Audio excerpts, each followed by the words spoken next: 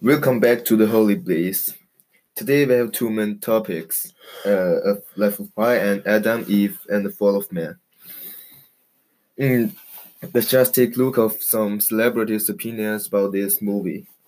First of all, human nature is swing back and forth between barbarity and divinity. The barbarity will not disappear, it just hides. Said by Kobe Bryant. And today our sponsor is the Sunglasses Balloon. Where does the excellence come from? We accurately present the beauty of art with scientific precision. Craftsmanship is more than just manufacturing. 99 UV protection, best choice for a sea travel. Price choice, the wisest choice. I dare myself, my style, my balloon. Time of welcome to the Holy Blaze. With here, let's go straight to today's topic.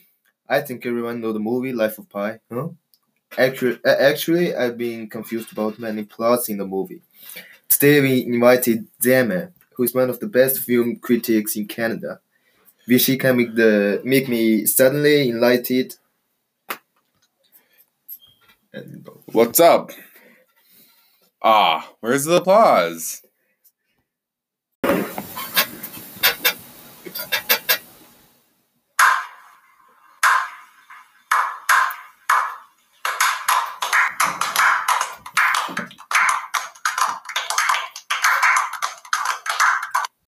There you go. Well, we just focus on the movie. So many metaphors included in it, actually. My first question is what the meaning of Pi's struggle with the tiger?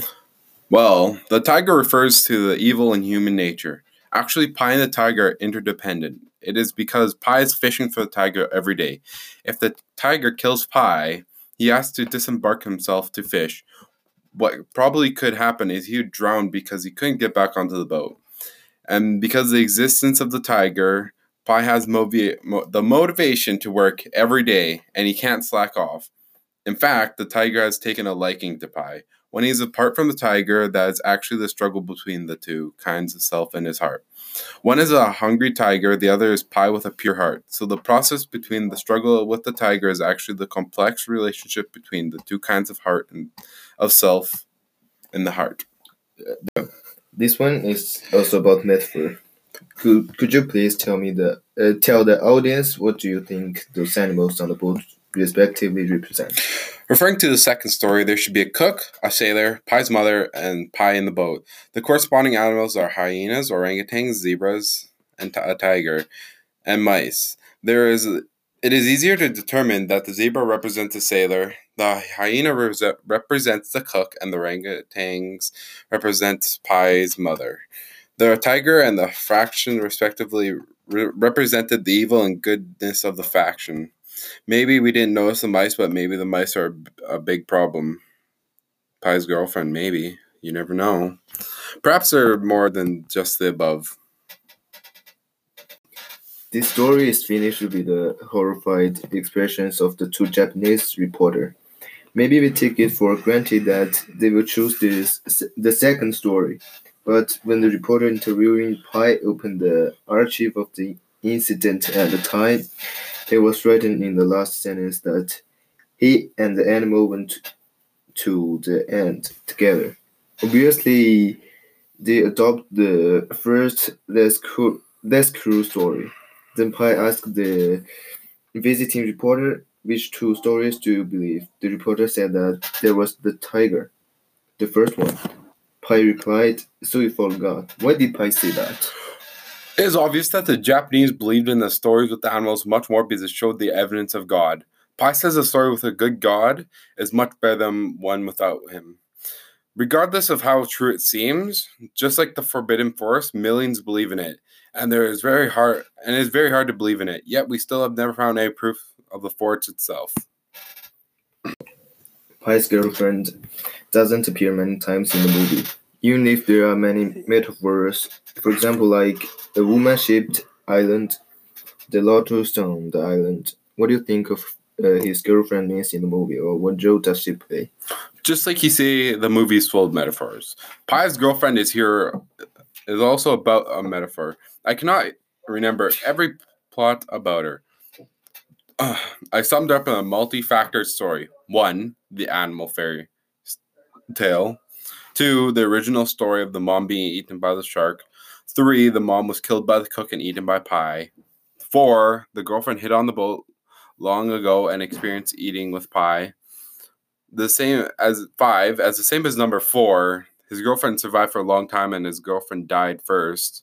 6, more evil than number 4, Pie killed the cook angrily, then killed his girlfriend. 7, the same as 6, he chose to eat his girlfriend first instead of his mom. 8, the same as 6, he ate his mom first. Pie's girlfriend is a thread that runs through the full text. There's a multi-factored metaphor in the article. Thanks for asking the life of Pi. Now we just go to another story, Adam, Eve, and the fall of man. Let's get it started. First of all, I really want to know why Jehovah put those 2 trees in the middle of the garden, the most prominent place, since he specifically told them not to eat from that tree. There's nothing wrong with this tree. As stated earlier, the standard of good and evil is not wrong, so it can be placed in the Garden of Eden wherever it is perfect. But God knows that if people have standards of good and evil, they may have a serious sense of resistant, and they may increase their psychological burden, or they may know that they are sins because of their tendencies to become evil. So they told Adam and Eve not to eat bad results. The fallen angel, Satan, knew the process of sin and the fall because of his own corruption. He also knew that if Adam and Eve have eaten the good and the evil, they would have to take the same path as themselves. Then they used tricks to trick Eve into being the first one to eat the apple. How does the serpent tempt Eve, and what is the real temptation here? You will certainly not die. The serpent said to the woman, for God knows that when you eat it, your eyes will be open, and you'll be like God, knowing good and evil. This is what the serpent said to tempt Eve, and I think it's the person's own temptation to do evil, because God told them not to do it, and not to eat the fruit, which they did anyways. It's like telling a child not to do something. They'll get curious and do it anyways. One more question. Were Adam and Eve saved mental, body? Actually, the Bible does not tell us specifically whether Adam and Eve were saved. This question confused me for a long time. Well, Adam and Eve were not saved or spared. God took away their holy grace that he gave to them when they were first made, and he gave women painful childbirth. They were both banished from the garden and was never meant to return.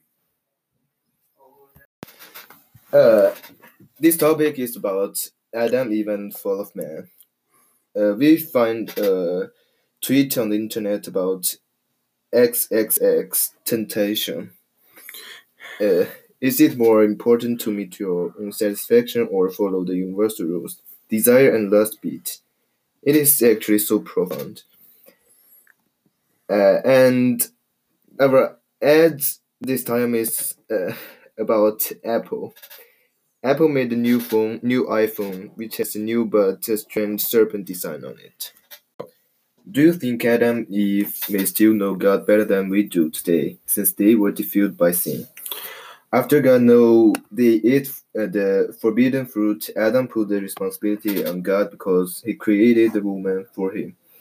But Eve shirked the responsibility on the temptation of the serpent. Who do you think has the deepest stain? Yes, I do think Adam and Eve know God better than we have ever.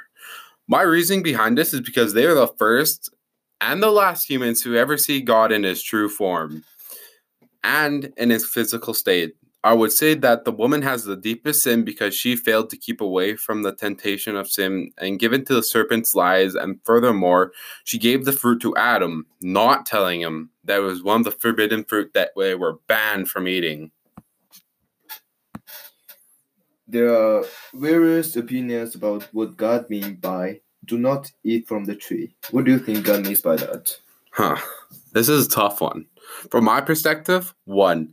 Listen to God's words is the right way of life. It is correct and ethical for you to obey the orders that your God has raised you to believe in. 2. Man was created by God, and our life is coming from God, and obeying God's word is the key to maintaining a relationship with Him.